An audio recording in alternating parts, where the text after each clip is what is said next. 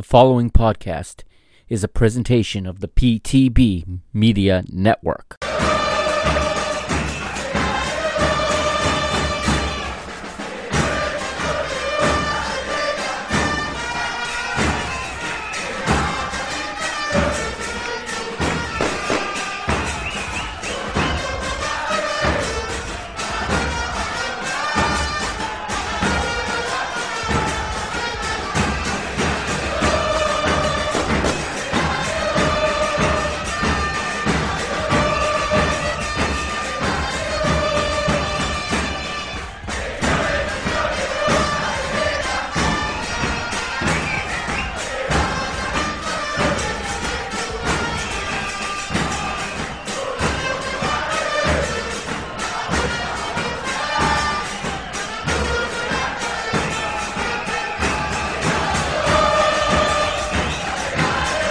What's up, PTB Nation? Welcome to episode 11 of Parking the Bus here on the PTB Media Network. It is Sunday night, and that means it's time to talk football here on the PTB Media Network. We've got a lot to talk about tonight. Once again, action-packed episode.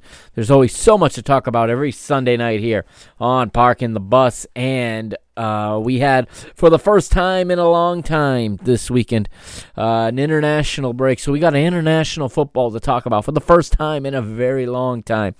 And I have to say, I have gone on the record plenty of times, and I have been vocal about I don't always like these international windows. I like my club football. I don't like it to be disturbed with the international breaks, but the way it's been so crazy in 2020, we are yet to have an international weekend in 2020. This is the first international window in 2020, and I have to say it was wonderful to have international football back this weekend. And yes, I'm sure, as you can imagine, those of you that know me, I am ecstatic about the performance put on by Portugal in this international window. It was phenomenal.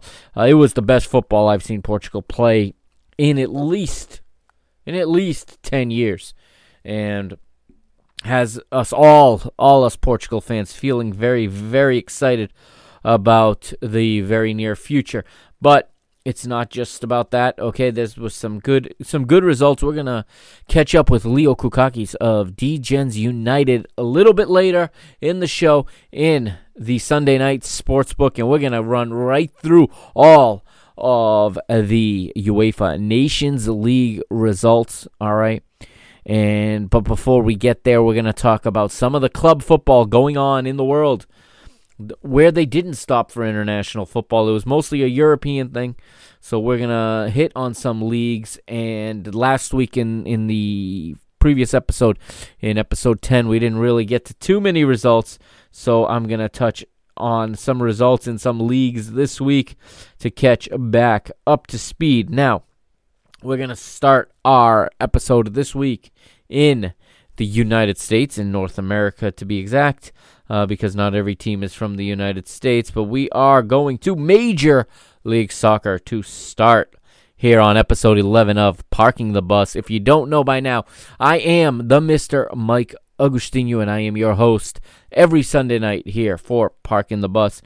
So let's go down the fixture list starting yesterday in Major League Soccer. It was Saturday, September the 5th. Houston Dynamo 2, Sporting Kansas City 1, Orlando City 1, Atlanta United 1, Vancouver Whitecaps 3, Toronto FC 2, San Jose Earthquakes 1, Colorado Rapids 1.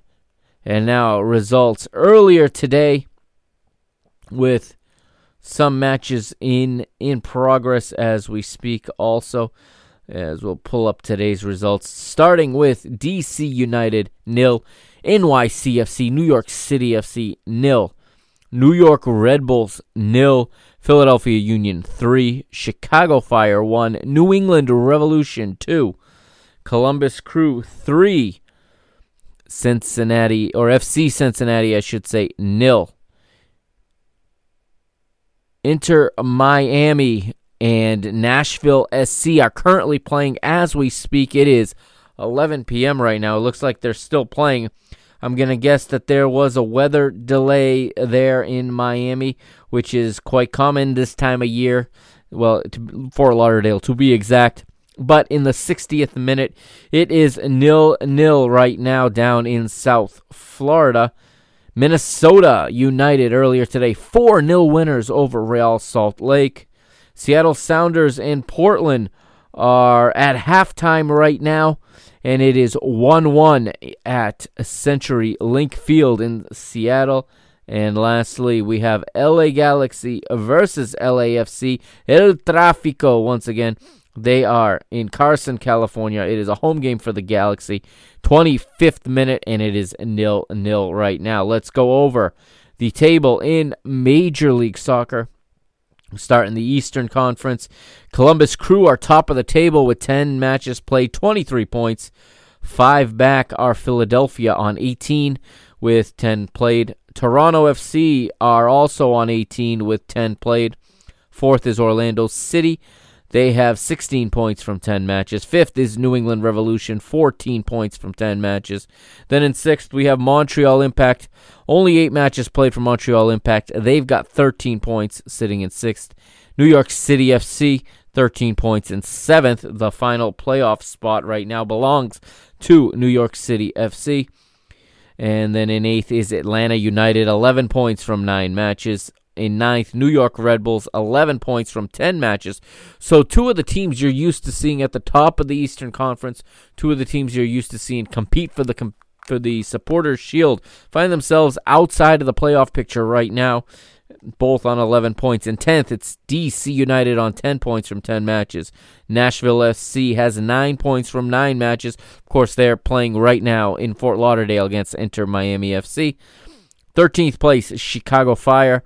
They are on 8 points from 10 matches. And in 14th place, Inter Miami CF, 5 points from 9 matches. Western Conference table as it stands right now with games in progress. Keep that in mind. Sporting Kansas City is top of the table, 17 points from 10 matches. Seattle Sounders, 16 points from 9 matches.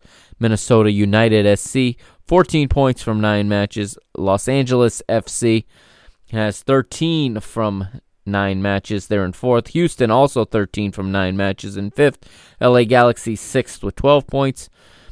Portland Timbers 7th in the final playoff spot for now, 12 points. Real Salt Lake have 11 points. They're in 8th. FC Dallas are in 9th with 10 points. Vancouver in 10th with 9 points. Colorado also on 9 points, as is San Jose.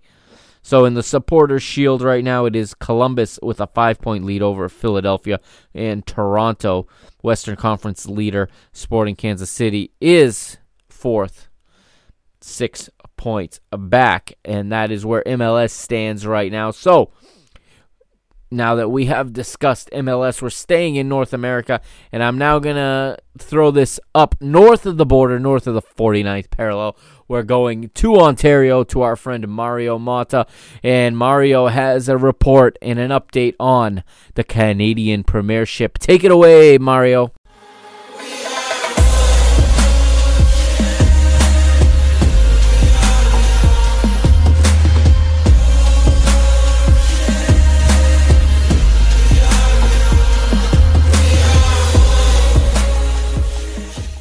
Thank you for joining for another report from the Canadian Premier League and bringing you all the updates from north of the border here. It's Mario speaking on the Parking the Bus program, and today, as I mentioned last week, is the conclusion of the first phase of the Canadian Premier League. There is one more match remaining in a moment as I do record this. Today we're going to have Pacific versus Edmonton, and to round up the table, and all the games will be played to determine the conclusion of this league structure and who is going to the group stage. The condensed schedule, as the regulars who have watched this show have come to learn, is allowed for a very exciting format where within just a couple of weeks you had every game meaning quite a bit.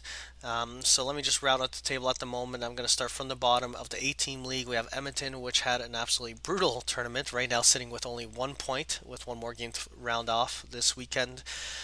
Atletico Ottawa, the newest member of the Canadian Premier League, is actually sitting with 8 points. Valor, which just blew their opportunity, ended up being with 8 points also. They are now eliminated. And same with Atletico Ottawa, having played 7 games. And the remaining fifth team, Pacific, is the team that's going to be facing Edmonton today. They are sitting with 8 points. The top four do qualify, which is York 9 sitting with 10 points, meaning that if Pacific do get the win against Edmonton, which has been struggling quite bad this whole tournament, they will advance, and they will have 11 points, knocking out York 9, which is in fourth at the moment with 10. And the current three teams that are guaranteed advancement are in third place: Forge FC with 12 points, the Halifax Wanderers with 12 points, and Calgary with 13 points.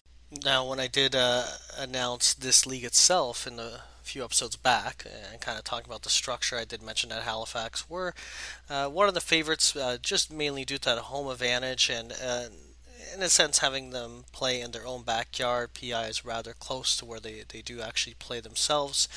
It's interesting to see them advance, and not that I have a dog in the race in either category. It would be interesting to see if Pacific does pull off the result needed against Edmonton to ensure they have that top spot there, which would kind of have the two East Coast teams and the two finalists from last year in this final group stage format. Now, this group stage format will be basically each of those four teams facing off against each other over the next couple of weeks, starting September 9th, ending on September 15th. So again, a very tight and quick, condensed format. But before I quickly jump onto that, just looking one more time back at this league table itself, the accumulation of 7 games played per team resulted in 70 goals. So it's an interesting mixture.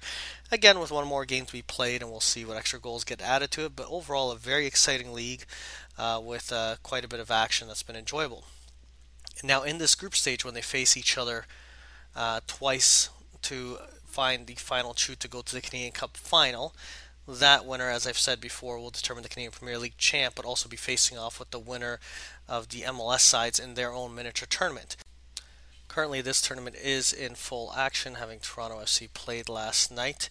And to give you an update on the actual table itself, it is 3 Canadian teams within the MLS: Toronto FC, the Montreal Impact, and the Vancouver Whitecaps.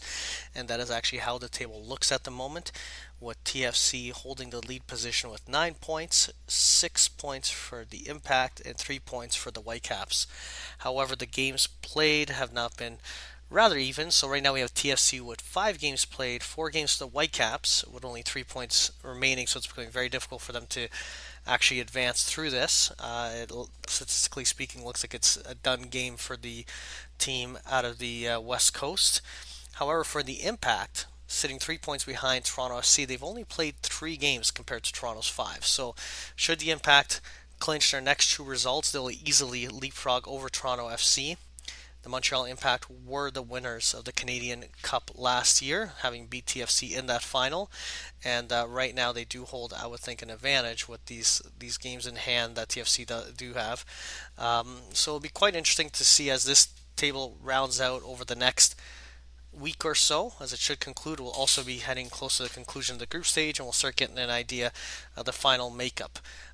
It'll be quite exciting, as this is the second season of the Canadian Premier League, as I mentioned in the past. Last year was the first year we had Canadian Premier League clubs in this Canadian Cup, the Voyageurs Cup as they call it, having Calgary beaten an MLS side to make it to the semifinals.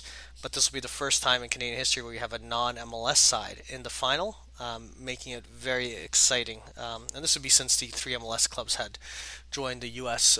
league itself. And as a reminder, you do get the CONCACAF Champions League spot for winning that tournament. So lots up for grab. I do like this format, even though it's a bit of a condensed schedule, by breaking it into a smaller league format, to a group stage, to the final cup winner, and then this other CONCACAF playoff spot. It's made every game worthwhile to watch, every game exciting to see, and it's been an exciting time.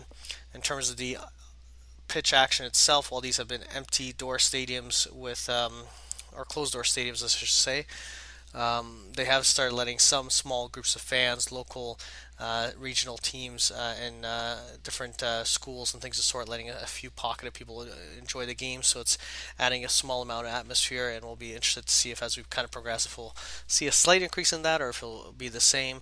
But either way, this miniature tournament that I think very few people were looking at early on has been action packed. And just to go back to the table itself, you pretty much leading into the final game weekend with a game for each of these teams to have played. You had every single team outside of Edmonton that was actually up for grabs on a spot, so it was very fun to kind of see it throughout the last couple of days as I've watched these matches unfold. You've had periods of time where each one of these teams actually had advanced to the next round to only see goals scored and actually lose their lead to get themselves knocked out of this tournament. So it's very action packed. Which is to be something that we don't see very often in some of the major leagues, where especially the European ones, you tend to have a very top-heavy of 3 to 4 teams, and that's the only teams in contention. That's the benefit of a condensed schedule at a very small group of teams. You kind of can have this type of excitement. I look forward to providing everyone an update as we will have that final table concluded. We'll have the first few rounds of the group stage also concluded for next weekend. As I said, the games start on Wednesday the 9th, and they do conclude on the 15th. So by the time I do this report again next week on the 13th, we'll have hopefully a clear indication or a good idea of who might be advanced to the final. But given the limited number of teams and the way it's been opened, I wouldn't be shocked if come the 13th I still have no idea who's actually going to have final, which makes each game worth watching. Once again, thank you to Mike and everyone that does assist with this Parking the Bus program. That was another report from the Canadian Premier League up north, and you guys have an outstanding week.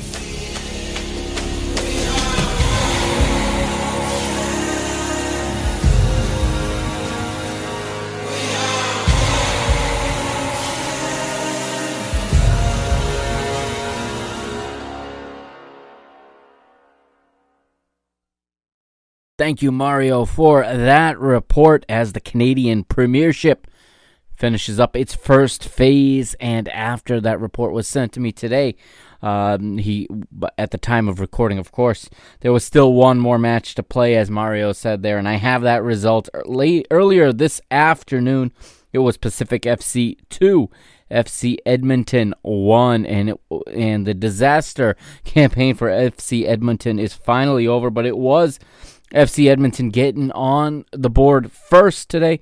Easton Ongaro had the goal in the 59th minute, but then in the 64th, Pacific FC drew level from Joshua Hurd, and in the 85th, 5 minutes from full time, it was Marco Bustos making it 2-1 to Pacific FC, closing out this phase of this tournament, and the nightmare for FC Edmonton is now over. Let's take a look at the final table. He did read it off to you there. Edmonton does finish with just 1 point, but the 4 teams, this result was very important because the 4 teams advancing to the next stage, which will be another 3-match round, or a single, it will be another round robin where each team will play each other once. Cavalry FC finished top of the table, as Mario said. They got 13 points. But it is Pacific FC nudging past York 9 FC into that final spot for the next stage. So Cavalry, Halifax, Wanderers FC, Forge FC, the defending champions, and Pacific FC are the 4 teams advancing to the next stage. And next week, Mario will tell us all about that stage. And like he said, he may already know, depending on how the results go, who the 2 finalists will be for the Canadian Premiership. Very, very exciting, and I think that's a great outside-the-box thinking job by those that run the Canadian Premiership up there in Canada, in, as some call it, the Great White North. I call it the True North, strong and free, and we will definitely be following that all the way to its conclusion. Now, going to take a quick break here on Parking the Bus, episode 11, and when we come back, we're going to take the bus and we're going to park it in Mexico. All right, Liga MX coming right up here on Parking the Bus. Welcome back to episode 11 of Parking the Bus, and don't forget to follow the PTB Media Network on Twitter at PTB_media, and also on Instagram at the same handle at PTB_media. Now, let's take that bus and let's pull it up south of the border. We're in Mexico, and Liga MX has now completed round 8, and we're going to go through the results here in round 8. It got kicked off on Wednesday, September the 2nd, all the way back, if you can remember. And it was one match on Wednesday night. America 3, Mezaltan FC 1. Thursday, Querétaro 4, Toluca 1, and Pachuca 3, Atlético San Luis 1. Friday, September the 4th, we had Necaxa 0, León 2, Cholos Tijuana 2, Monterrey 1, FC Juarez 1, Santos Laguna 1. Yesterday, we had the final 3 matches of this round, and it was Pumas 4, Puebla 1, Atlas 1, Cruz Azul 0, and Tigres 1, Chivas Guadalajara 3. Let's take a look at the table, as some of those results make no sense if you look at the form of the last couple tournaments and of the table. But that is Mexican football for you. Anybody can beat anybody on any given night in Liga MX. So after 8 rounds, everybody has completed 8 rounds. Top of the table, El Líder, León with 17 points. Second place is Pumas with 16. Third is Cruz Azul, also with 16, and with the same plus 8 a goal difference. The difference is Pumas have 1 more goal scored. Fourth place, America, also on 16 points. Fifth place is Pachuca on 14. Sixth place, Monterrey, have 12. Seventh is Toluca, also with 12. Eighth place is Chivas Guadalajara. They have 11, while Querétaro and Puebla each have 10, as does Tigres and Tijuana, rounding out the top 12 and the teams that would advance if the season ended today here in Liga MX. Guardianes, as that is what the league has been named for this season, rather than being called the Apertura, it's called the Guardianes. And 13th place is Santos Laguna. They have 9. They're 1 point back of the final spot. 14th place is Atlas. They have 8 points. Necaxa, 15th, also with 8. FC Juarez, 16th on 7. Mezatlan FC is 17th with 6.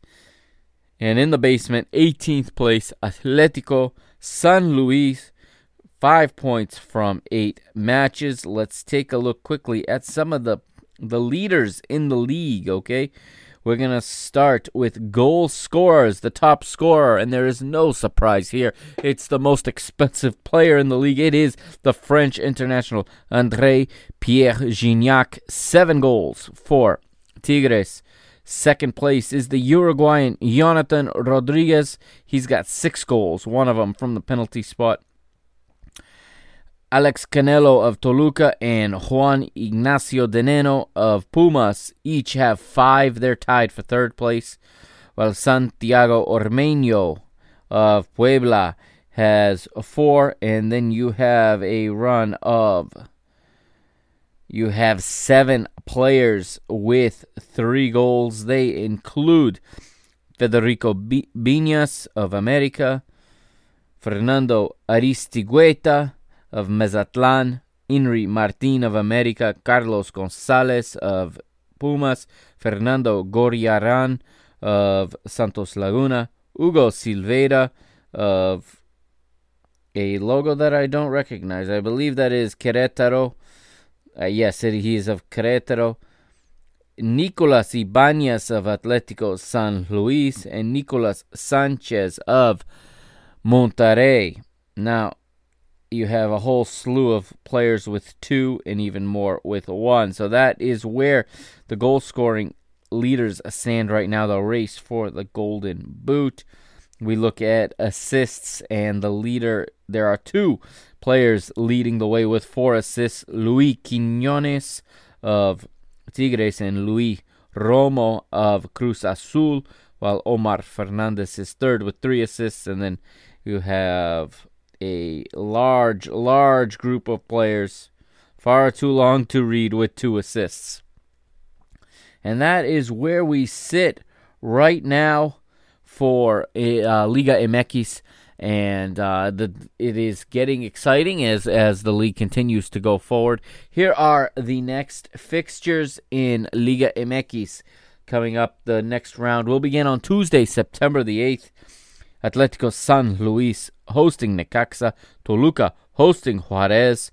Monterrey hosting Atlas. Chivas hosting Querétaro. And Puebla hosting América. Wednesday we have León hosting Tigres, Cruz Azul hosting Pachuca, Mazatlán FC hosting Cholos Tijuana, and Santos Laguna hosting Pumas. And those matches will take us to next weekend, and you'll hear results on that next week on the episode 12 of Parking the Bus, as it is now time for. And now, without further ado, let's go to the Sunday Night Sportsbook powered by BetOnline.ag.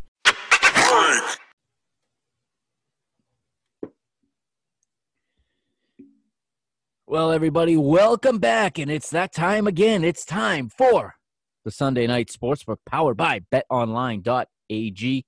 And here with us again, as every Sunday, from DGensUnited.com and the DGens United podcast, welcome Leo Kukaki. Leo, what's up, brother?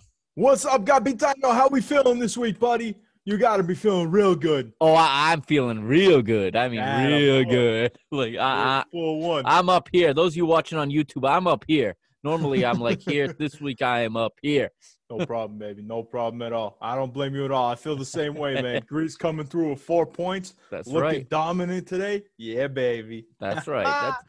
International football's back, Leo. It's back. It has been it's been like 10 months. I can't believe it's back. I've never been a big fan of international windows, but this one, it came at a great time, and I enjoyed it immensely. We still got another round of matches to go in the next couple days, but man, I guess I did miss international football after all.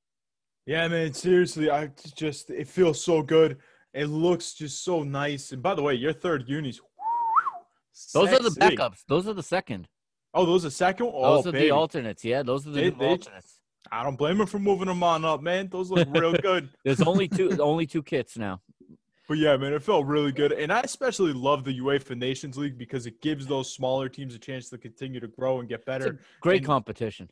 It really is, compared to those stupid friendlies that we have to watch. And, you get Huey, Dewey, and Louie out there in the second half, and they don't matter. Nah, man, these games matter, and especially to the lower teams where they can get up to this to the third division and, just continue to progress. I absolutely love this competition. And, like with the Euro, there is World Cup qualifying on the line in this competition. Someone from that Group D and Group C is going to have a chance to go to the World Cup as a result of this competition. That's right, baby. That's right. The Greeks, you're damn right, baby. Dude, how pumped are you if you're San Marino, Gibraltar, or Andorra right now? Yeah, seriously. I mean, has there ever been a better chance? Dude, Gibraltar was a favorite. Gibraltar was minus 350 the other day.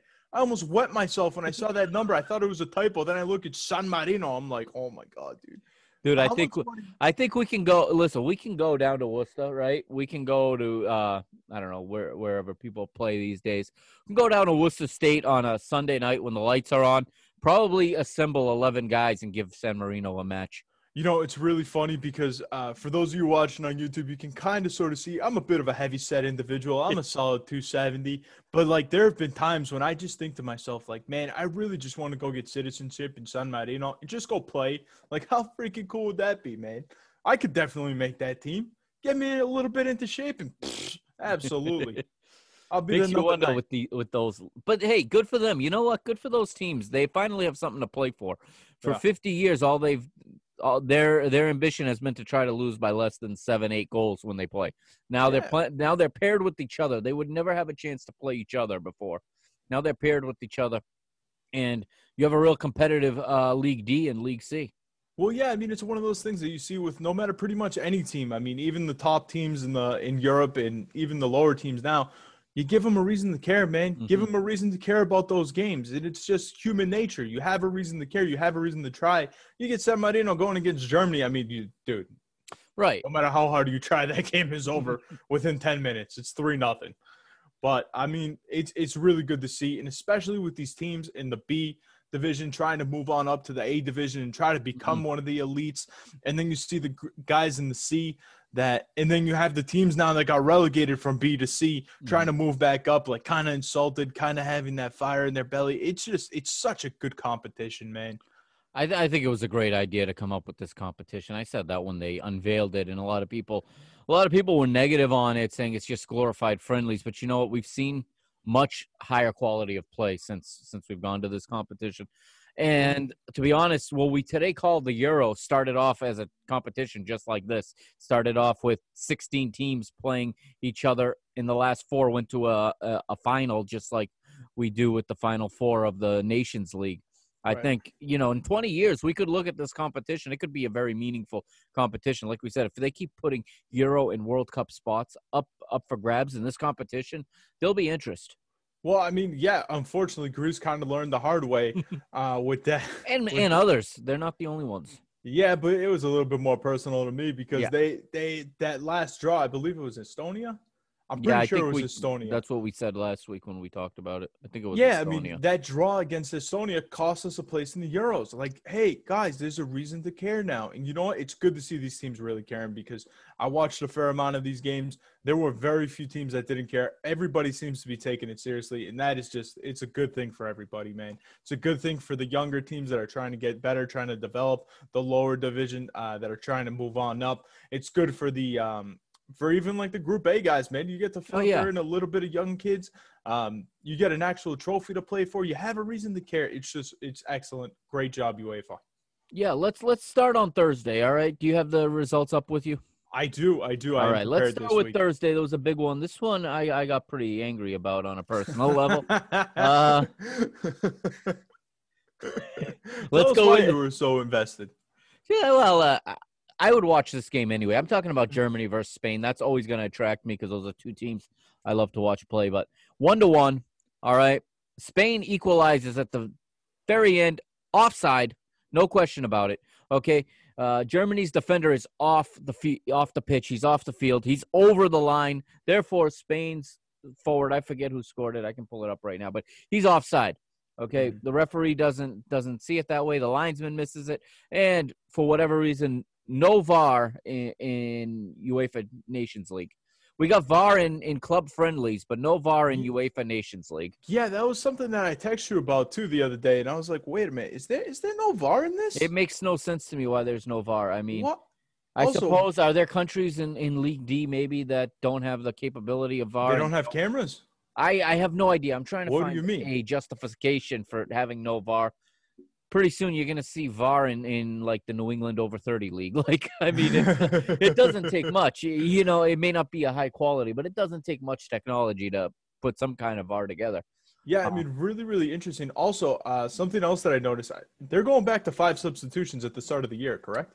You know what? We had a discussion about this on the show I was on last night, and it seems to be kind of foggy. The Premiership is going back to 3. They've announced they're going back to 3 substitutions. I think UEFA has not said anything yet. Nations League, did they go with 5 in this Nations League, or was it 3? No, 3. I didn't even. It was 3. There's only 3 because I was yelling yesterday. I thought I thought I read something that said it was going to be 5 throughout the course of this year to kind of make up for the tough schedule and stuff like and that. And then I was waiting for it. Yeah, you're going to play all these matches in a shorter space. They didn't reduce the fixture list at all. It's the same amount of matches, but in a much shorter window of time. Plus, you got Euro 2021 in June, and I think no matter what the situation is, it has to go off.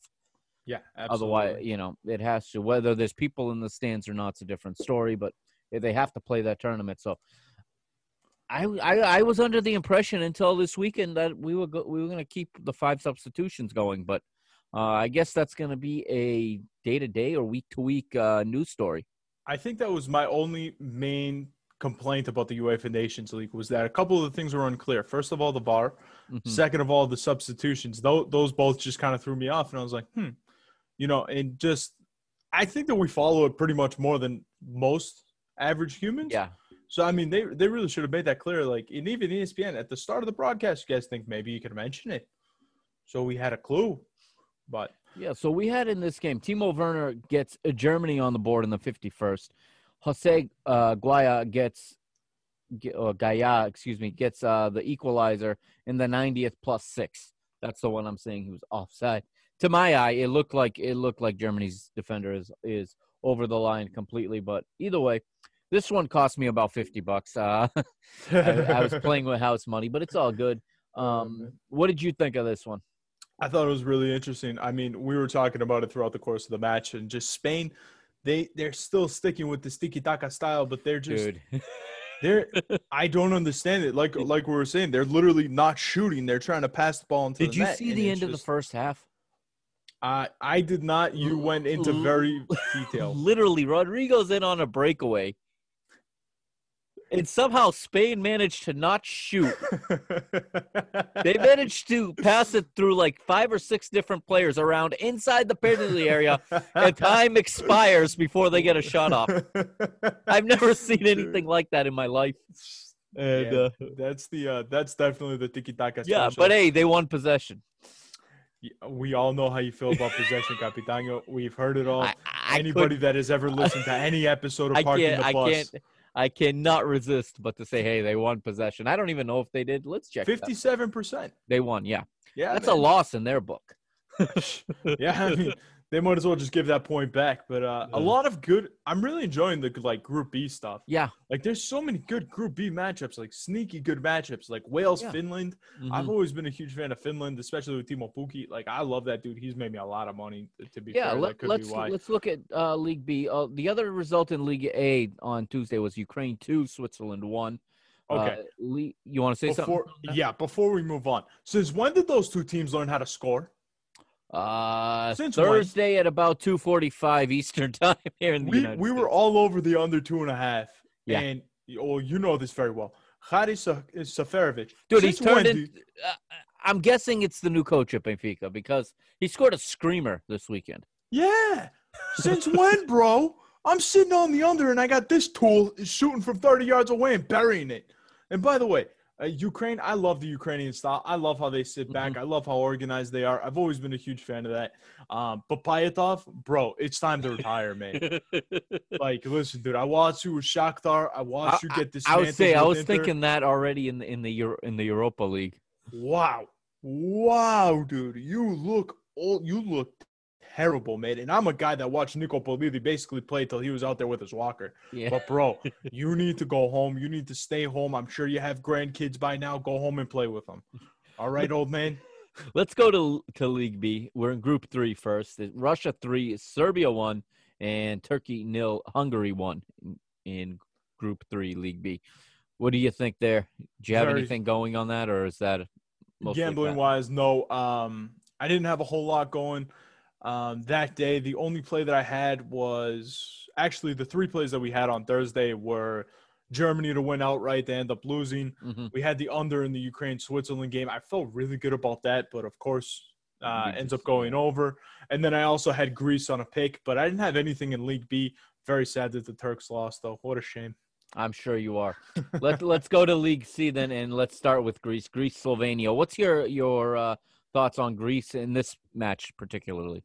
So this match, I thought this was the best that we've played in a long, long time, and it gave me a lot of hope for the future because, we're starting to bring in the youth players. We're starting to bring in the younger players like Pavlidis, Liminos, Mandalos, not necessarily young, but he's a very, very good player. He has a lot of potential. Bekasetas, this kid he's a very, very talented young man. One of my favorite things, though, was seeing Zeka back on the field. I was going to ask about Zeka when I realized what country he was born in. I noticed him. I noticed him in the Europa League, and that's why I was going to bring him up, playing for Copenhagen. And, I didn't even know he was a Greek citizen, to be honest with you. And then I looked into his history, and I saw he's played there.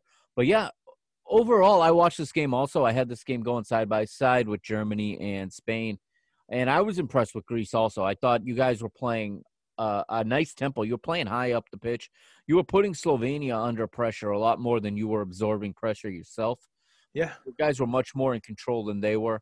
Fantastic performance. I don't think that Slovenia had one like clear-cut opportunity to score, which was promising. And it looked like you guys were always more likely to be the one to steal a winner in this one.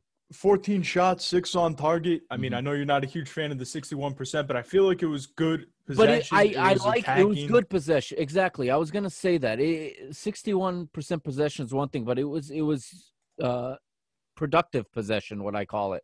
Because you're going forward a lot with that ball. Yeah, one of my favorite statistics that nobody really talks about is the dangerous attacks. So essentially coming forward, having the ball, having multiple people forward. In the final third, we had 66 times.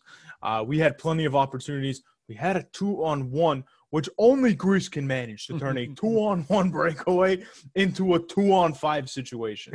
Like, I know that you talked about it with Spain, but trust me, Greece, like, oh my God. It was so bad. We had a 2-on-1 up the center of the field. And I forgot who it was. I think it might have been Becaseta. He goes to put a ball toward Pavlidis, but instead of giving it to Pavlidis' feet, and, like kind of leading him in on goal, he kicks it over to the corner flag. I literally threw everything up in the air. I go, you got to be kidding me right now, dude. You got to be joking me with that nonsense. Typical Greece. But overall, really promising performance. The other game that I was really surprised by was, how about Russia? Coming through with a 3-1 win over Serbia, and it was a really good performance. I'm always high on the Serbian team. They're another team that I really look at, and I've always been a huge fan of, especially with guys like Milinkovic-Savic and especially Mitrovic. I love Mitrovic. He's one of my favorites. They still have Tadic on there. They have plenty of talent off the bench as well. Really surprising loss to see them go down like that, 3-1 to Russia. They're currently in last in the group with just 1 point after they drew today too. Really disappointing performance. Yeah, and this is a generation, a lot of them that were in that U20 team that won the U20 World Cup. Names like Mitrovic and Tadic and all these guys, they came out of – there's some noticeable names missing from this team, but that's part of the Nations League too, is trying to find that next wave. There's noticeably no Nemanja Matic, among others. But overall, I'm with you. I was surprised that this was the performance Serbia gave us, or at least the result. Russia, looking at their 11, as I have that here, not an 11 that's going to blow you away. If you watch the Russian Premier League, you're probably going to know this team better than I do. But there's really nobody there that you're going to pull out of a hat and even name if you're going to name let's say a team of the week, right? Hey, man, the Russian Premier League, that's a DGen special right there. The 9 and 11 a.m. starts on the East Coast. Right. Yeah, baby. You got Artem Dzyuba with 2 goals in this one. He was the man of the match. And, Russia, with a surprising result, they're going to go top of the table. In your group there, Greece, everybody after this first match day is level on 1 point. And then there's one more group in League C. It's Group 1, Latvia 0, Andorra 0. That surprises me a little bit. I expect a little more out of Latvia than that. And then how about this one? Faroe Islands 3, Malta 2. I still cringe every time I hear the Faroe Islands. Think about it they could win this group and be in a playoff with 3 other teams for a chance to go to the World Cup. I forget how many years it's been. It's been at least 5 years since Faroe Islands did a double over us. I forgot what it was. It was either the World Cup qualifying or the Euro qualifying. Yeah, I had forgotten that one. And you and Claudio Ranieri, neither of you can forget. Oh, my God, that's right. We fire Claudio Ranieri, and then he goes and wins the league title with Leicester. I may have been the only person on the face of the earth that was rooting against Leicester at that time. Like, no, don't make this guy out to be a good manager. He sucks. So Leicester City supporters, send your thank you cards to the Greek Federation, or even better, go to DGens United and listen to Tulio's podcast as a thank you. That's right. You guys owe us. All you Leicester City supporters, you owe me. Make sure you listen. Thank you. Let's move on to Friday. All right, we're back in League A, and it's Group 1. Italy 1, Bosnia-Herzegovina 1, Netherlands 1, Poland 0. What do you think of those 2 matchups? The Polish one doesn't really surprise me all that much just because no Lewandowski. Right. The Italian match, I know Italy was a huge favorite, but I'm just not a huge fan of either of these teams. I think both of these teams are fairly overrated. Bosnia, at this point, they're getting older. There's no Pjanic on the field. It was pretty much only Dzeko. He's the one that scores the goal. Then you have Italy. I mean, Italy is always going to be Italy. Period. But yeah, they have their mentality and their methodology, but they're still kind of in search of what their modern identity is. You know, they're playing on a style, or they're trying to get away from the stereotypical Italian style, and it's not obviously going well. Yeah, and I mean, there's talent there, maybe, and if I'm not mistaken, Mancini's still their manager, right? Yes. Yeah. So I mean, they managed to get back in, and they qualified for Euro 2020, which we're going to play next summer. But it'll be interesting to see how they do, because there's no easy games in the UEFA Nations League. That's another good thing about this competition. Everybody is slotted at a level where they belong, so there's no easy matches. Right, so absolutely. They're not going to be able to rack up points against lesser opposition because they're consistent, or because, you know, they're just more efficient. So they're going to have to fight and scrap, and it's always harder to win that way when you don't have the superior technical ability. You have to find it elsewhere. And a team like Bosnia-Herzegovina is probably built almost identically to Italy and can play that style just as well as they can. I wouldn't be surprised if they're bigger and stronger physically than the Italians are. Right. I'm not a huge fan. Netherlands, I'm a huge fan of Bergkamp, by the way. Mm-hmm. I'm a huge fan. I love that kid. Netherlands, yeah, I mean, they kind of look all right. I'm still kind of surprised that they're in Group A, especially after the way they've been playing. They were in the final. They lost the final to Portugal in the last Nations. Yeah, I know, but I'm saying I'm surprised that they started off in Group A. I think they were one of the last teams included, but they had just a high enough ranking, I guess. Yeah, very, very interesting. But in they're Group rebuilding. Go ahead. Sorry, I didn't mean to cut you off. No, go ahead. We're still working through the kinks here, guys. But Group B was really, really interesting. We had a good hit in Group B. We had the Northern Ireland-Romania draw.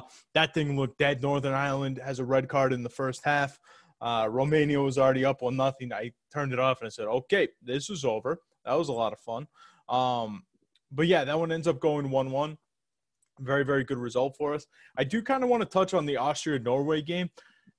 I don't know about you, but Austria is one of those teams that everybody just seems to like. They're kind of like a dark horse in every tournament, and especially bookies too. Bookies love Austria.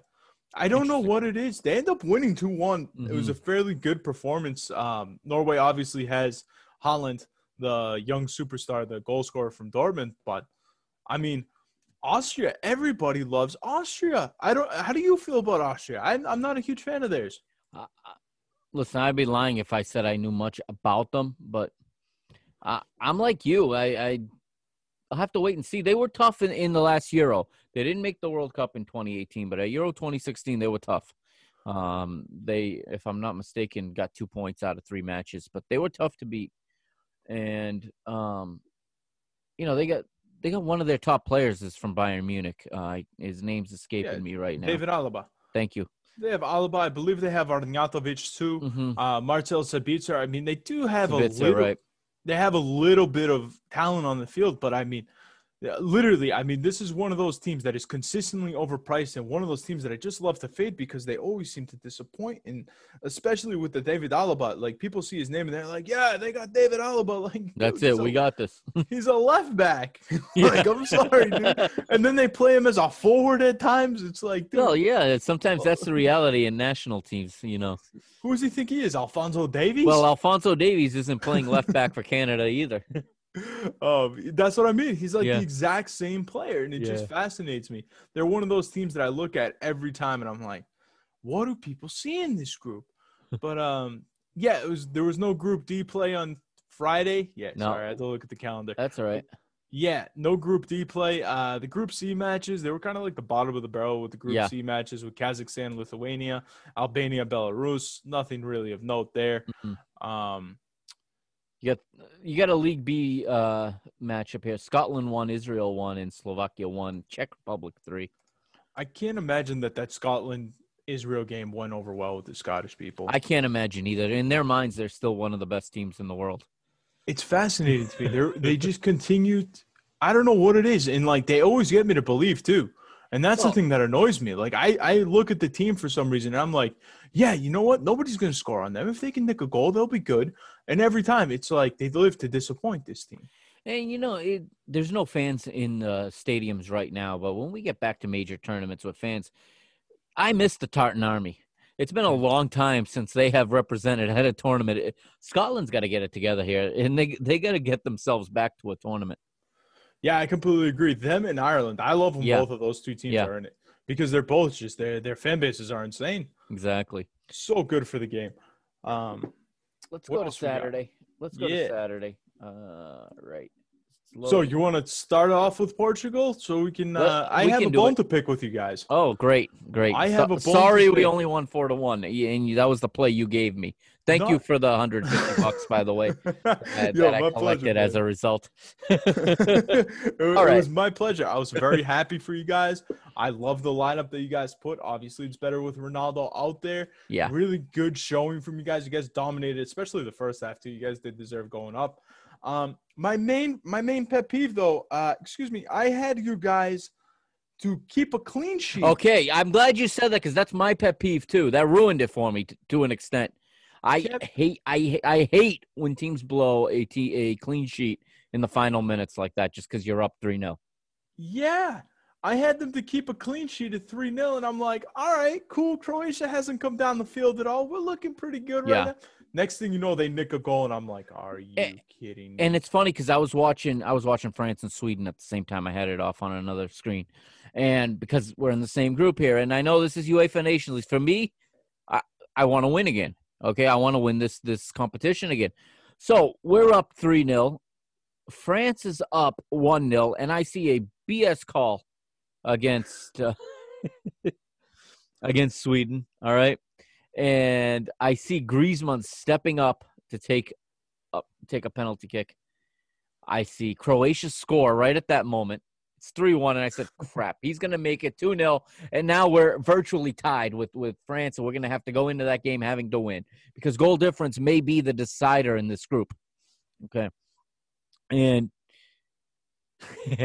Griezmann shanks it. I cheered Griezmann shanking it as almost like I cheered a goal, and then seconds later we made it 4-1, and it was all better after that. But yeah, Victor Lindelof takes down Anthony Martial. It was pretty funny, or at least the referee thought he took him down. The two Manchester United teammates, and pointed to the spot, but Griezmann shanked the penalty kick. Martial was already off the pitch at that time, if I'm not mistaken. But yeah, no, overall, Portugal, that's the best Portugal match I've seen in a long time, as far as from play. To curb my excitement just a little bit, though, Croatia really let them do whatever they wanted. And that's not a good approach against Portugal to just let them do that. They didn't put Portugal under any pressure, I don't think. I mean, we've got a 54-year-old center back in Pep, and they didn't even try to exploit that. I mean, and he looks great when he doesn't have to defend. It's great. The team stayed organized for about 80 minutes, and then they fell apart there in the last 10 minutes. But when you've got – here's the thing. You hear me all the time hating on possession or just kind of clarifying my belief on possession. But – and I'm hard on teams that can't defend. But when you have Bernardo Silva, Bruno Fernandes, okay, in your team – the other I struggle to think of a team that, other than probably France, that is going to actually take the ball and force you to defend for long stretches of time. Absolutely. All right. And so our defensive frailties, and they're there. Okay, a lot of people point to Rafael Guerrero at left back and his inability to defend, and the fact that at Dortmund he plays as a left midfielder. All right, but then you get a guy like João Cancelo yesterday, he's the second choice right back on most weekends for us, and he comes in and it looks like he solidified his place. I mean, that was a wonder strike with the left foot that really put me at ease, because this game was looking like one of those where you're going to hit the post, you're going to hit the goalie's head, you're going to hit everything but the goal. And I was picturing a game where we just kept wasting these chances, wasting them, and then Croatia's going to go down once and score off a long throw-in or something like that. And fortunately, no, Cancelo put one in, and then we got the second one in the second half, and things evened out after that. But yeah, that first goal from João Cancelo was huge, and we talked about this on the show. It was on last night when I had to pick a man of the match. I picked Diogo Jota yesterday. I thought he was awesome. João Felix was good as well, moving off the ball, creating space. He ends up getting his first international goal, but I thought Diogo Jota from Wolves was the best player on the pitch yesterday. And the worst player on the pitch was Sergio Oliveira, and that is because he is Sergio Oliveira. Who the hell does he think he is, stepping onto a field in a Portugal jersey with the number 7 on? That right there, send him back to Porto. Yeah, that's yeah, that was tough, man. I was watching. I'm like, do I ask him about this? Do I let him go? And then I looked at the clock, and I had something to do after the game. I was like, if I get him going, he's going to keep us going here for 45 minutes. So I'm going to let that go. So yeah, that's my worst player of the match yesterday is him for being in the match. Yeah, I mean, I'm a huge fan of Diogo Jota. I think that dude is a superstar. I think that he's the perfect kind of player to play with João Felix. Yeah, they combined really well. Really good at making the runs in behind. I think João Felix is a phenomenal playmaker. Those two just complement each other so well. You throw in Ronaldo too, and that team moving forward is just what's fantastic. Exciting for me is you've got pieces around Ronaldo that can let Ronaldo just worry about scoring goals and staying up high. We don't need him to come back and get the ball and bring it up the pitch anymore, like we had to, circa 2012, where he had to outscore Zlatan in that in that playoff to get to the World Cup in 2014, where it was like 5 goals for Ronaldo, 3 for Zlatan in that game. It's like that was the way we had to play, was defend with 10 and hope he scored. Those days are behind us, and it looks like this is going to be a fun couple of years. And I can't wait for the Euros with this squad. And I'm not saying we're going to win it again. We're in a ridiculously tough group with France and Germany. But I'm really excited to see them play against top teams.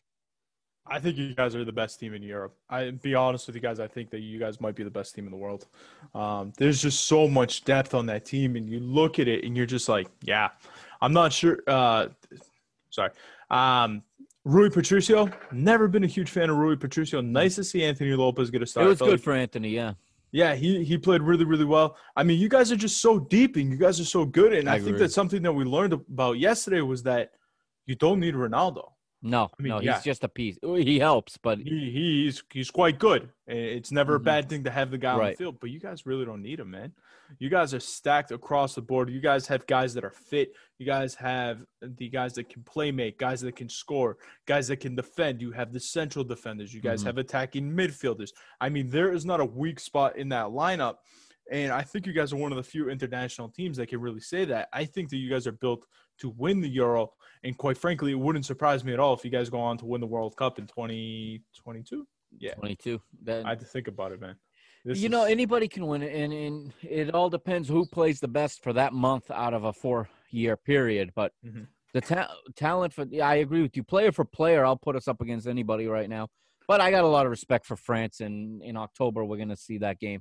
We're going to see those two teams play. I believe they're going to play both matches in that next window, and that'll be fun. I know they got something to resolve from that Euro 2016 final, but we'll see. Alejandro Moreno said this on ABC. We're a much better team than we were in 2016. That doesn't mean we're going to win, because it takes a lot of things to win a tournament. And I'm not getting ahead of myself by any means, but player for player, yeah, it's a much. There's players that were in that team that can't make this team anymore, and it's not because they've dropped, but it's because this group of players has just risen and passed them. You mean like Eder? Well, Eder's playing in Russia. He's Saint Eder in Portugal. No, he's in China now, isn't he? Is he in? I thought he was still at Lokomotiv, but you could be right. No, because I think I bet against him the other day, and I think that he scored. And I was like, this guy again. Fun story about 2016 for the listeners. I took France as a future to win the entire tournament. I took them at the start. It was one of my first relatively large wagers. I was very excited. I was very happy. Coming into that final, I was presented with the opportunity to hedge. Mm-hmm. because Portugal was a plus 200 underdog. And I said, Mm-hmm. no, France at home, all Mm-hmm. that stuff. I saw Ronaldo go out. I was You basically thought you dancing. had it. You were going to the bank. I said it was over. I said, wow, I'm going to cash this huge ticket. I felt like a G. Mm-hmm. Eder scored, and literally the blood drained from my body.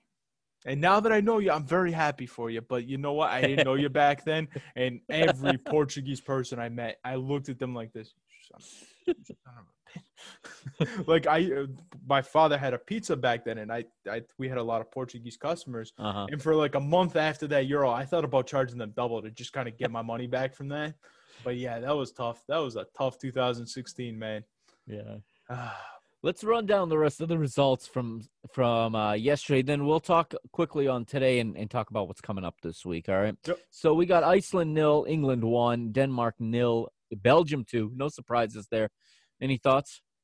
Not a whole lot. Iceland, still can't believe that they're in League A. They've been on the decline. Great story, but I think they're done. Just want to check out the rest of the group. It's obviously England, and then you have you got Belgium, Denmark. Denmark's a very, very good team. They're on the rise as well, so I think that they're going to be moving down. No real surprises. Group C, it was Macedonia 2, Armenia 1. Are you kidding me with this match? 3 penalties in this match. You were texting. You were blowing up my phone during this one. 3 penalties? I had the under 2.5. How in the world are there 3 penalties? You can't make that stuff up. I'm not going to get started. 3 penalties. I had the under 2.5. That is the most ridiculous thing I've ever heard in my life. And not just that, but all 3 of them get converted. God forbid I need one human being to kick me a penalty. It's going into the 12th row. Oh, I was so annoyed. But yeah, then we had Azerbaijan losing to Luxembourg. That was a real surprise. But it kind of goes to what we were talking about. You know, Luxembourg now has something to play for. They're showing some belief. Good result for them. Then you have Montenegro 2-0. 2-0 over Cyprus. Really disappointing from Cyprus. Yeah. Really, really upsetting. Cyprus is like the baby brother to Greece. Yeah, they're your little brother. No question. Yeah, so, I mean, that was tough to watch. And then Georgia, Estonia, 1-0. But, I mean, that's a tough one to really care about. And then the big one. Gibraltar 1, San Marino 0. Oh, I don't know if any other podcast on planet Earth is talking about Gibraltar 1, San Marino 0. I would love to. What did you think of this one? I would love to get in touch with ESPN just to know, like, what were their numbers for that game? Did they show it? Yeah. All the games are on ESPN Plus. That's true. That's true. They have exclusive rights. Player of the match was Graham Torilla. Yeah, he's an up-and-comer. What a superstar. Graham Torilla. Jesus Christ. Oh, man. We've got way off topic here. Let's look at the table in that. What? Is Gibraltar about to move up? Okay, so there's 3 teams in Group 2. Gibraltar's top of the table. Oh, my God. They all suck. The mighty Liechtenstein is in there, too, so we'll see what they can do against Gibraltar. But, again, one of these teams is going to a 4-team playoff. Oh, my God. For a spot in the World Cup. All right, I might officially be off the UEFA Nations League. This is Gibraltar, Liechtenstein, San Marino. Guys, what? All right, yeah, that's a tough one to defend, man. That is really hard. That is the worst group I've ever seen in my life.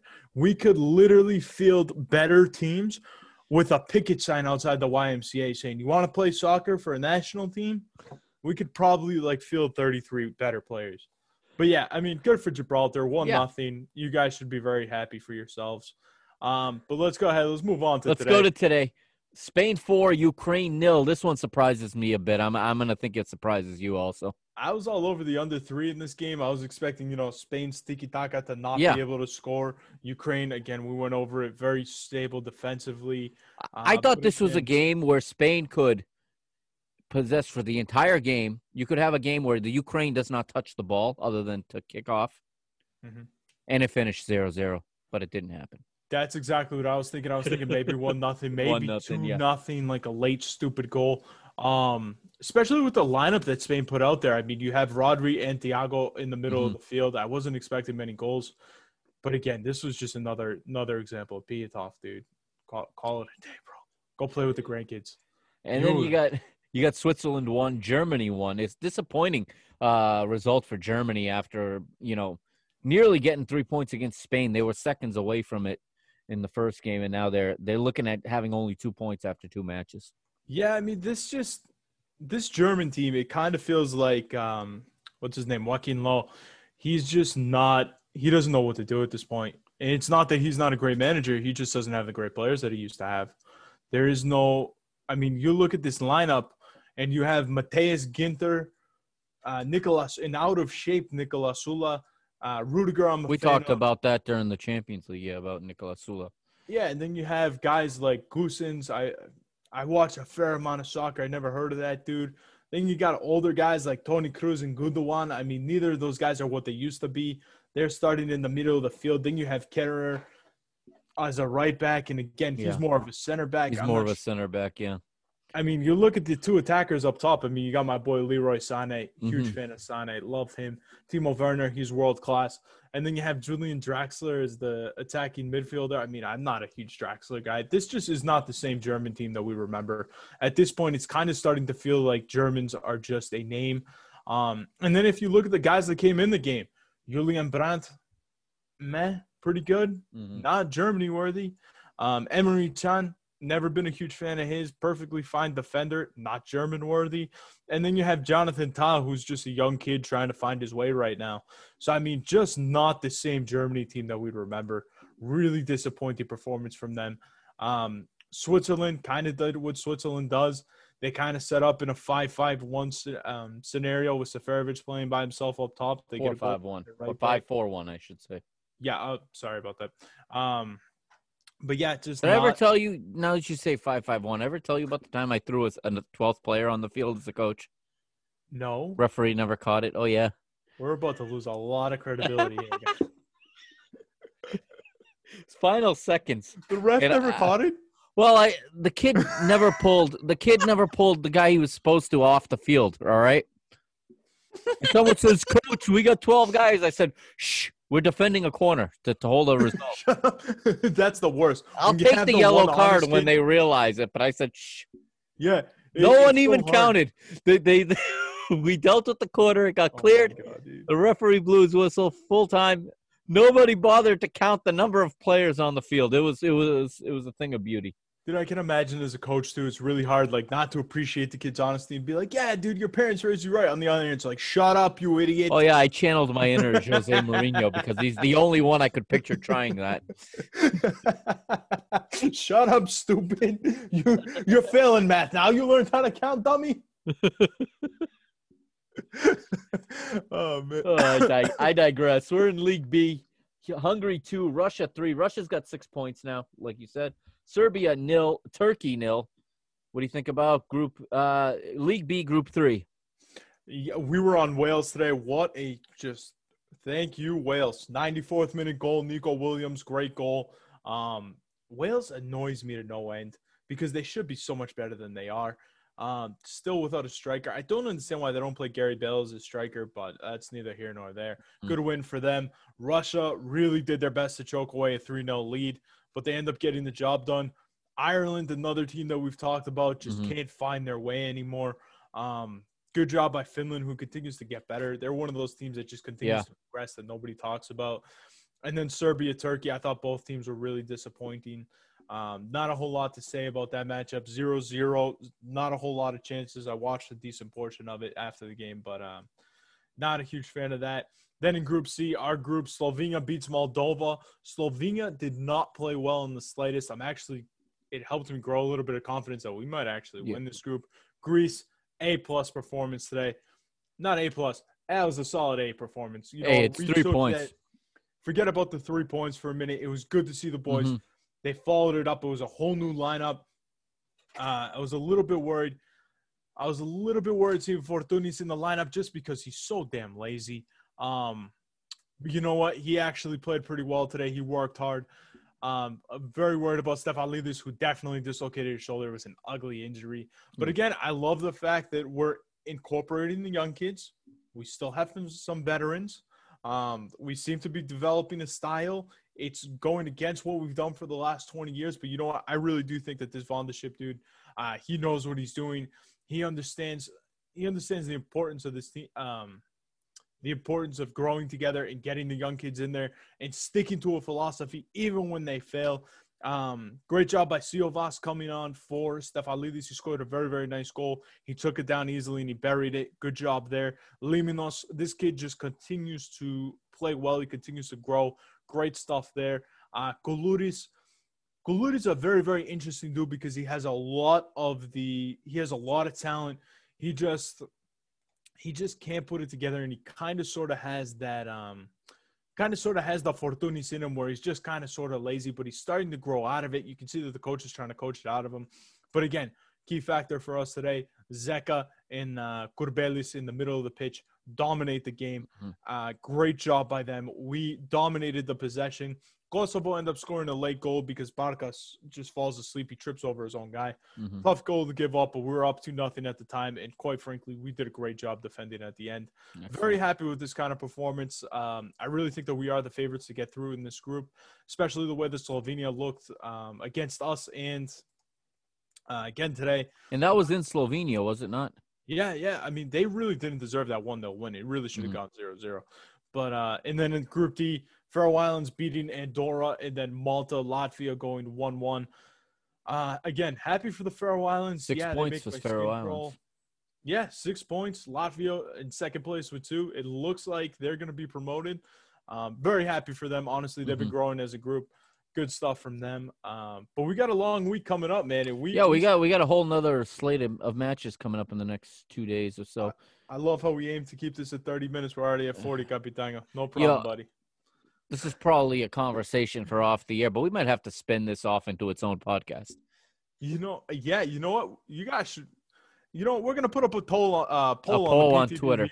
Yeah. So all you that want us to make our own podcast every week, you guys just let us know, all right?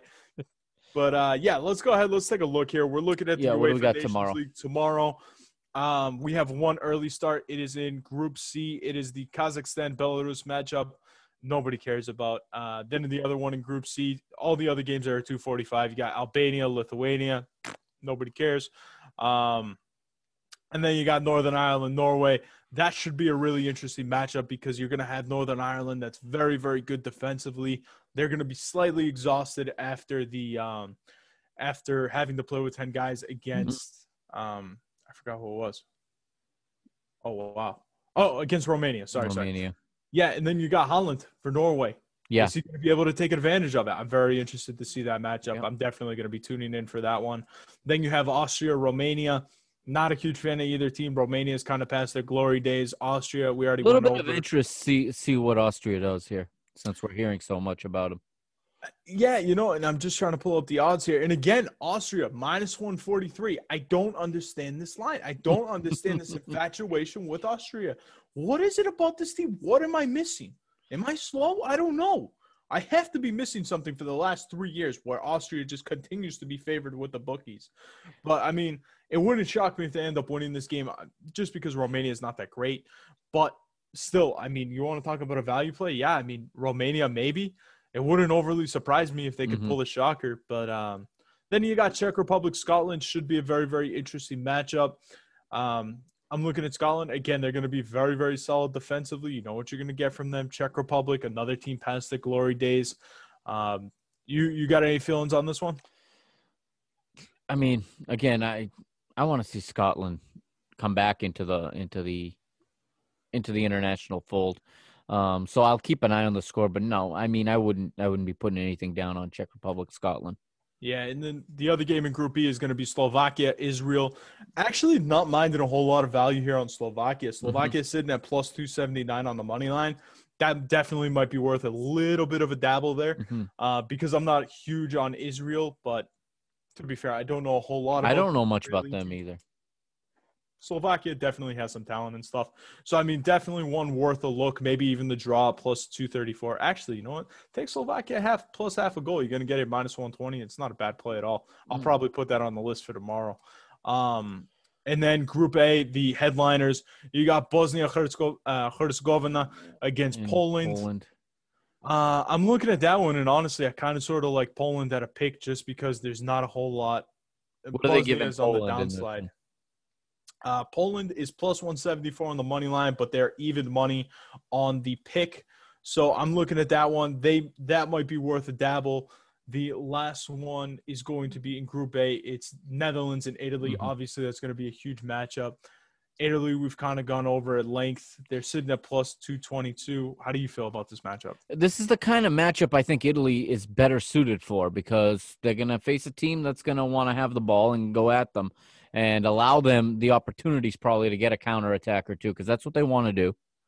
And I feel this could be real interesting. I mean, I wouldn't be throwing money on this one. It can go one of many ways. I'm not sold on the Netherlands yet, like you said. They're still coming up. They're coming back from, they were very good and then had a really, really bad, fall through the ranks. And now they're working their way back up into the elite places of international football. But I don't trust them to take care of business against an Italian team that can be very, very opportunistic. Right, I completely agree. This is one of those that's a toss-up. I don't think I would necessarily put anything on it. I don't think it's going to be on tomorrow's slate. If you put a gun to my head, I'm probably leaning toward the Netherlands in that one because you're going to get it at plus 135. Okay. Decent value there, but I mean, that one's going to be a hard skip for me. Tuesday, we have a pretty interesting lineup. We have a Group D matchup between the two heavyweights, San Marino and Liechtenstein. I mean, I'm fired up. First place is on the line for Liechtenstein. Sign me up, coach. They got to keep pace with Gibraltar. Solid 15 people watching. That ought to be great. That one's got nothing for me. Luxembourg, Montenegro. That's a decent one in Group C. It'll be an important one to see if Luxembourg can really follow up that good result. Montenegro, halfway decent team. Montenegro is favored to win that matchup. Then in Group C, we have Cyprus, Azerbaijan. This is one that I'm looking at and I say, very interesting. Cyprus, they do have some talent on this team. Can they get it together after that embarrassing performance last time out? And Azerbaijan is one of those teams that I know you've mentioned them before to me. So I look at Azerbaijan. They're one of those teams that kind of sort of play up to their opponents. Yeah. They finished their last, I believe it was the Euro qualifying, where they had just 1 point. It was very, very disappointing out of them. So, I mean, that wasn't overly great. But they're one of those teams that if they play Germany, I'm taking them to cover because they usually do play pretty well. But in a game like this one, I kind of sort of lean for Cyprus. It is a huge game for Cyprus. In Kipro, they have been going over just the fact that they want to continue to grow, that they want to be a better national team, that they want to progress in this tournament.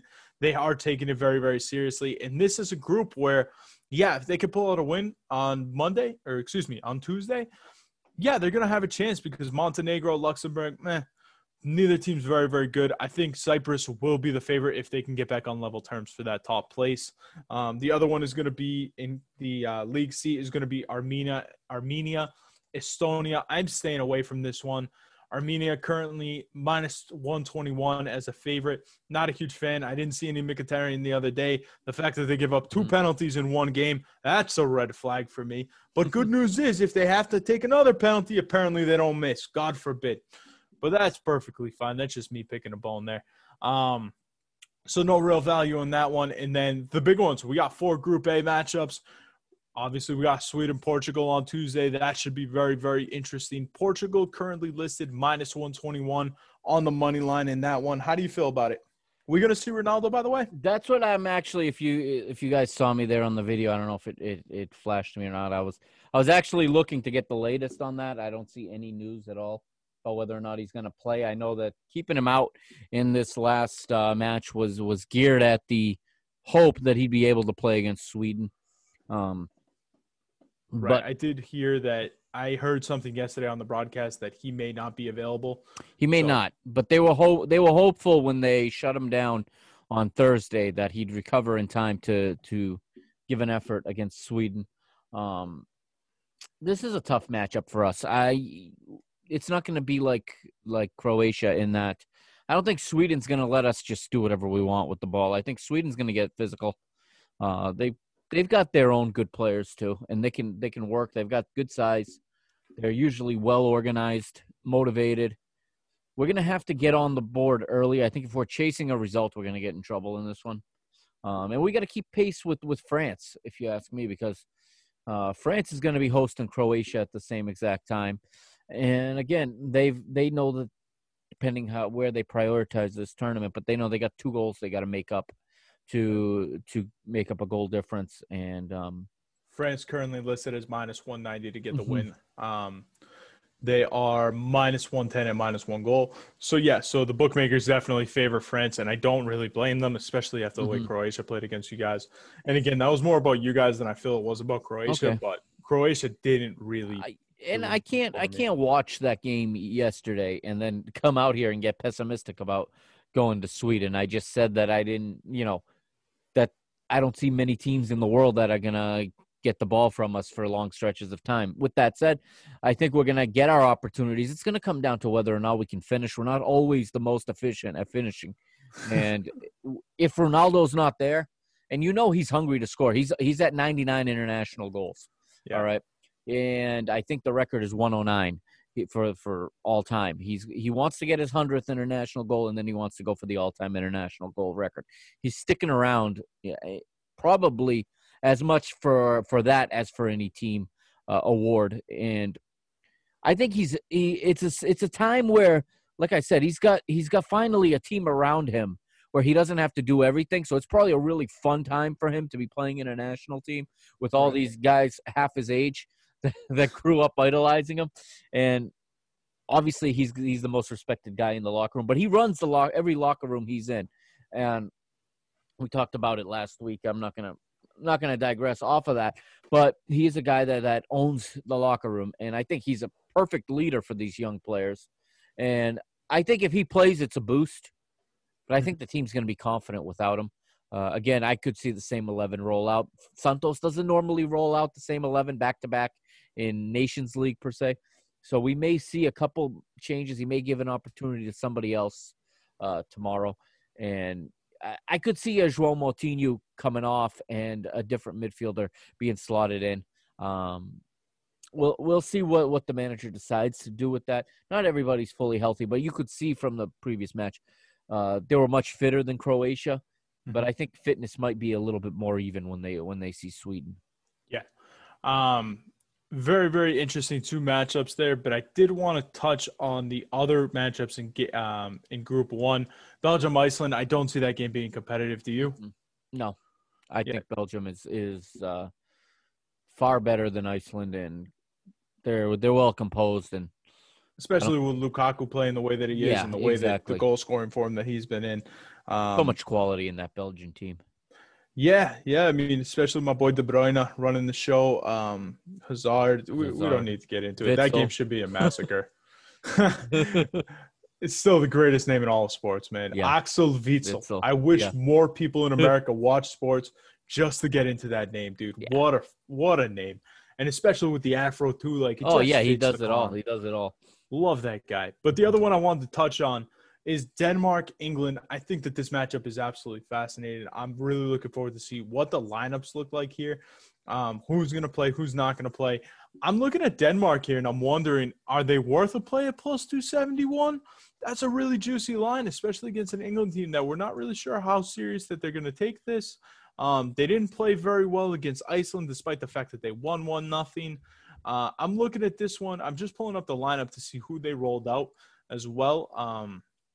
Now, Jadon Sancho was in the lineup there. Jordy Pickford, I think he's the most underrated goalie in the world. I love Jordan Pickford. But, yeah, the very defensive lineup for England in the last game.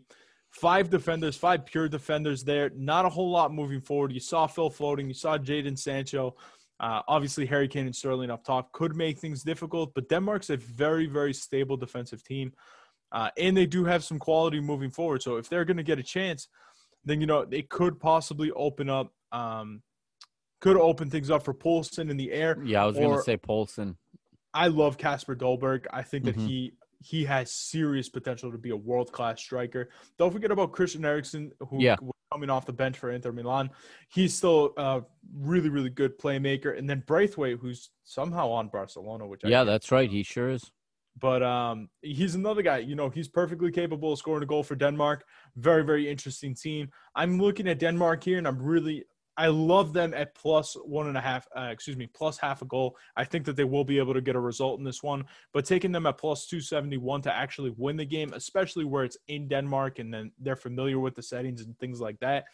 I'm looking at that one and I'm saying, yeah, I can 100% see Denmark pulling the upset. Sounds like there. some really good value on Denmark here.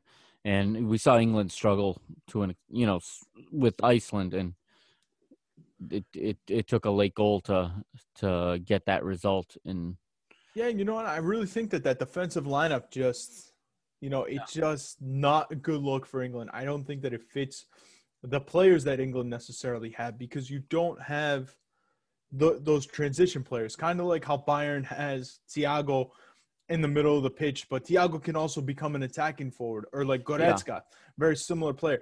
They really don't have that transition player. You know what I mean? They have Declan Rice toward the middle of the field. Who was the other guy? I just had it up. They had one more dude. Hold on one second. Let's see here. So it's going to be Declan Rice and then James Ward-Prowse. Not a huge fan of him moving forward. I'd be interested to see if Jack Grealish can get on the field. That would be a very, very interesting one. But again, I'm wondering what this lineup is going to look like, especially on such short notice, especially seeing that they played with 10 guys for a little while. Going to be a very, very interesting thing. Also, something that we haven't touched on was the fact that it took Iceland missing a penalty in the 93rd minute for them to even get the win. Right. So I'm looking at this one. I just really think that Denmark is one of my favorite plays this week. You will definitely see them on the board. That is a nice play. And with that, I'm going to ask you, if somebody's got $100 and they're asking you to make one pick this week, what are you picking in the football world this week? Only $100, huh? Whatever you name the number. You give me a number 1 to 10. We used to play this game in the office, guys. Play this game in the office. So That's number very dangerous. Say, give me a number from 1 to 10, and you'd say 6. He's like, $6,000 it is on Russian table tennis. Oh my God! No, Russian table tennis was a Corona-only thing. I have not watched a single thing of table tennis since the sports have been back. Oh man, Vladimir Namashkalo, I love you, buddy. I see you over there, man. You did your thing for a couple months for me. I'll never forget the day you asked me, "Hey, should I take Igor or Sergey?" And I said, "What?" He goes, "Just pick a name, Igor or Sergey." Yeah.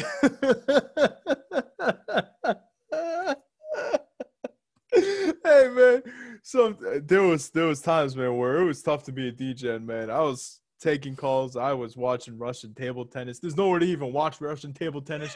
So you're sitting there just watching scores flashing. And you're like, yeah, no idea. You got excited the day you had an Indian cricket test. Oh my God. Yeah, dude, the cricket match. Oh, what a great match it was too. And it was on ESPN Plus. So I could sit there for 6 hours and watch it. Oh man, especially when the wickets hit the ground, dude, it's electric. What's your play of the week this week, Leo? All right. So play of this week, we actually excuse me.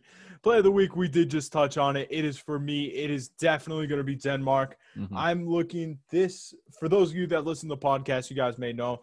I like doing a little bit of a two-for at times where I'll throw 2 units on a plus a half a goal and then take a unit on the money line to kind of dabble to see if we can do it.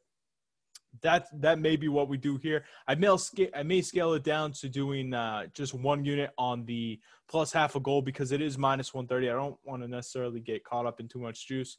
So possibly go 1 unit on half a goal for Denmark and then put half a unit on the money line at plus 271. If they end up winning the game, we're looking good. If they end up just getting a result, that's still perfect for us. We still end up with plus half a unit. We're perfectly content with that.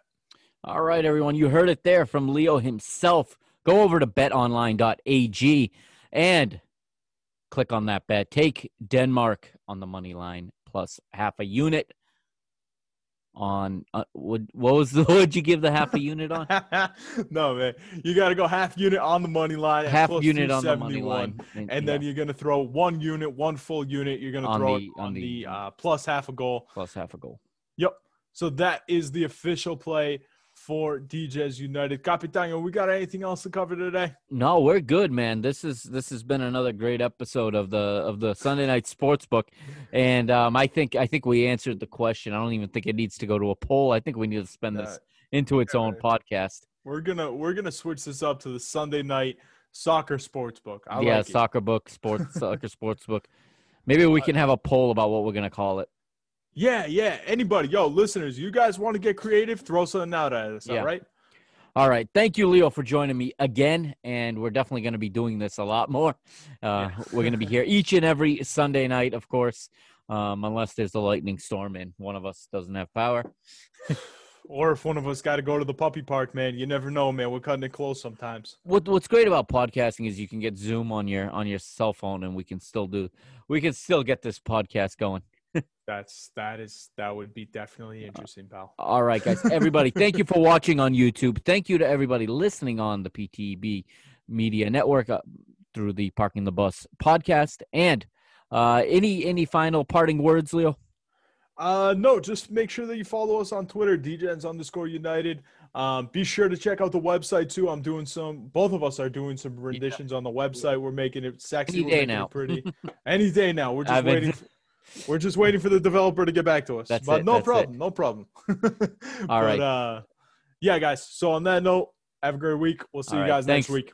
Thanks, Leo. We will be right back with the Brazilian League. All right, we're going to have a quick rundown of what went down this week in the Brazilian Serie A here on the Parking the Bus podcast.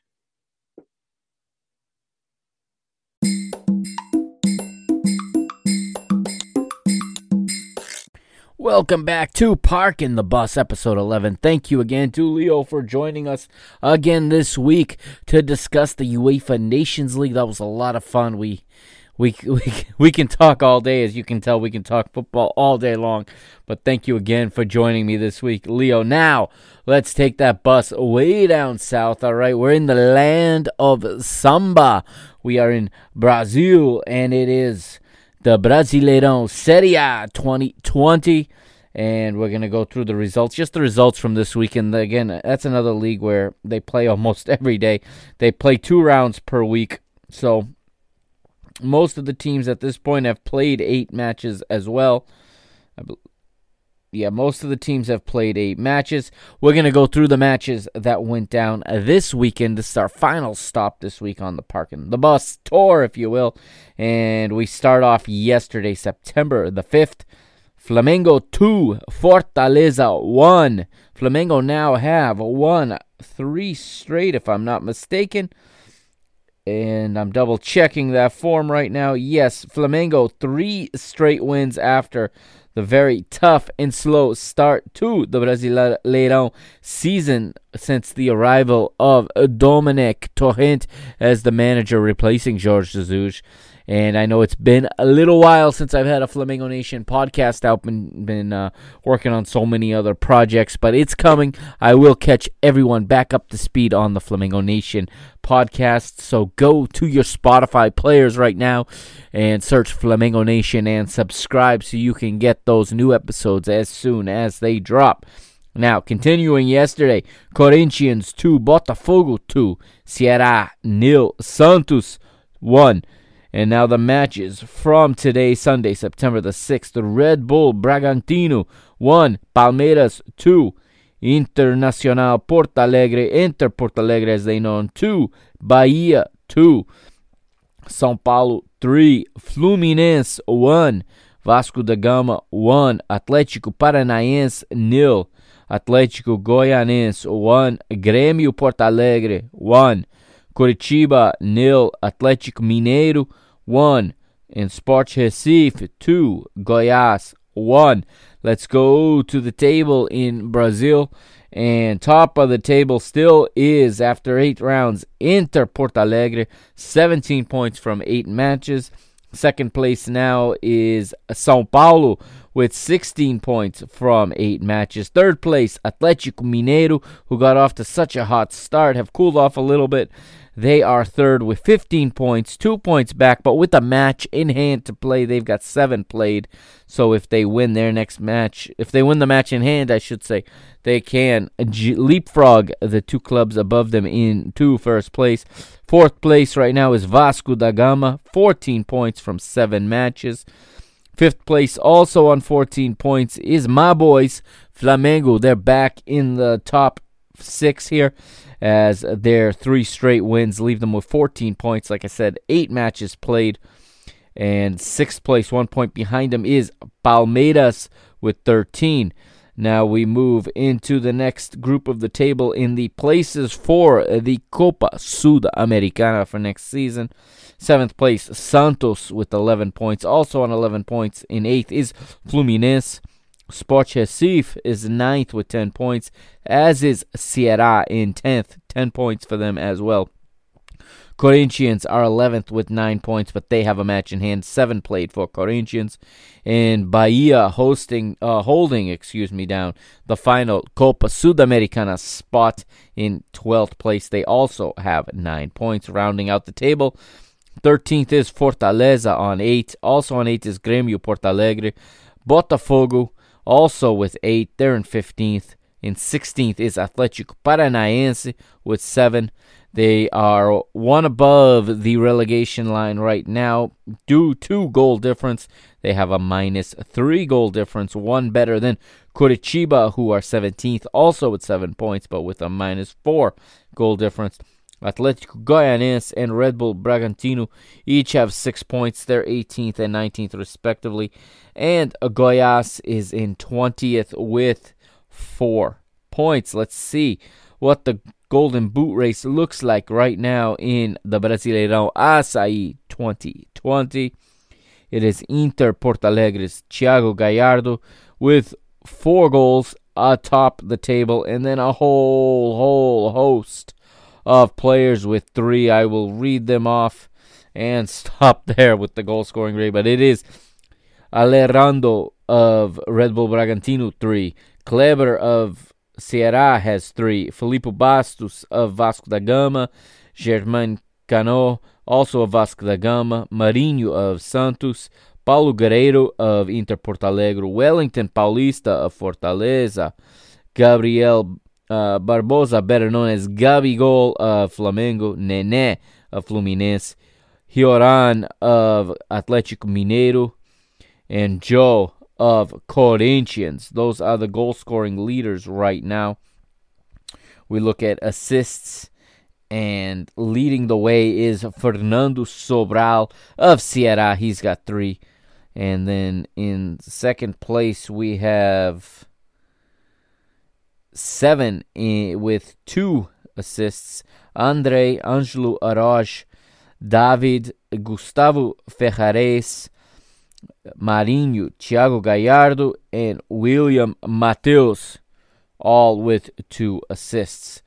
The fixture list coming up later this week on Wednesday. We get started off early at 4:30 in the afternoon Eastern Time, which is 5:30 p.m. in at least Rio de Janeiro. It is Atlético Paranaense hosting Botafogo. Fortaleza hosts Sport Recife. Goiás hosts Curitiba, while São Paulo hosts Red Bull Bragantino in a São Paulo State derby. And then a big derby, a Rio Clásico, a Clásico Carioca between the arch rivals on Wednesday. It kicks off at 8:30 p.m. Eastern Time, 9:30 p.m. Rio time. It is Fluminense hosting Flamengo. Fla-Flu 2020. This is going to be the 5th time these two teams have met each other this season, meeting, of course, 4 times in the Rio State Championship earlier this season. And then Santos hosts Atlético Mineiro in a battle of black and white stripes. Then on Thursday, we have Bahia versus Grêmio, Corinthians versus Palmeiras, Inter Porto Alegre versus Ceará, and Vasco da Gama versus Atlético Goianiense. And ladies and gentlemen, that will do it for another episode of Parking the Bus. That was episode 11. A special thank you once again to Mario Mota and Leo Koukakis for their contributions to this episode. And don't forget to follow the PTB Media Network on Instagram and Twitter. Both handles are at PTB_media. Media. All right, stay tuned there. Lots of content coming out always. All right, there'll be more stuff there. And if you're interested in my other work, don't forget to check out my other channels. That's Mr. Benfica and, as we said earlier in this segment, Flamengo Nation. Flamengo Nation right now only on Spotify. Working on getting it to more platforms, but right now it's on Spotify. Go to Spotify, those of you that are listening on Spotify, and subscribe to Flamengo Nation. And subscribe to Mr. Benfica wherever you get your podcasts, all right? And don't forget, we've got the YouTube channel as well. If you want to watch the Sunday Night Sportsbook every week on YouTube, it's posted there on the PTB Media YouTube page, okay? Go to there and subscribe. Don't forget to check out Leo's work also at DGens United. Okay, that's at www.dgensunited.com or by searching for the DGens United podcast. And we will be back again next week, next Sunday, you know it, here on the PTB Media Network. This is the Mr. Mike Agustinu signing off for Parking the Bus, episode 11. Thank you, everybody, and I'll talk to you again next Sunday night.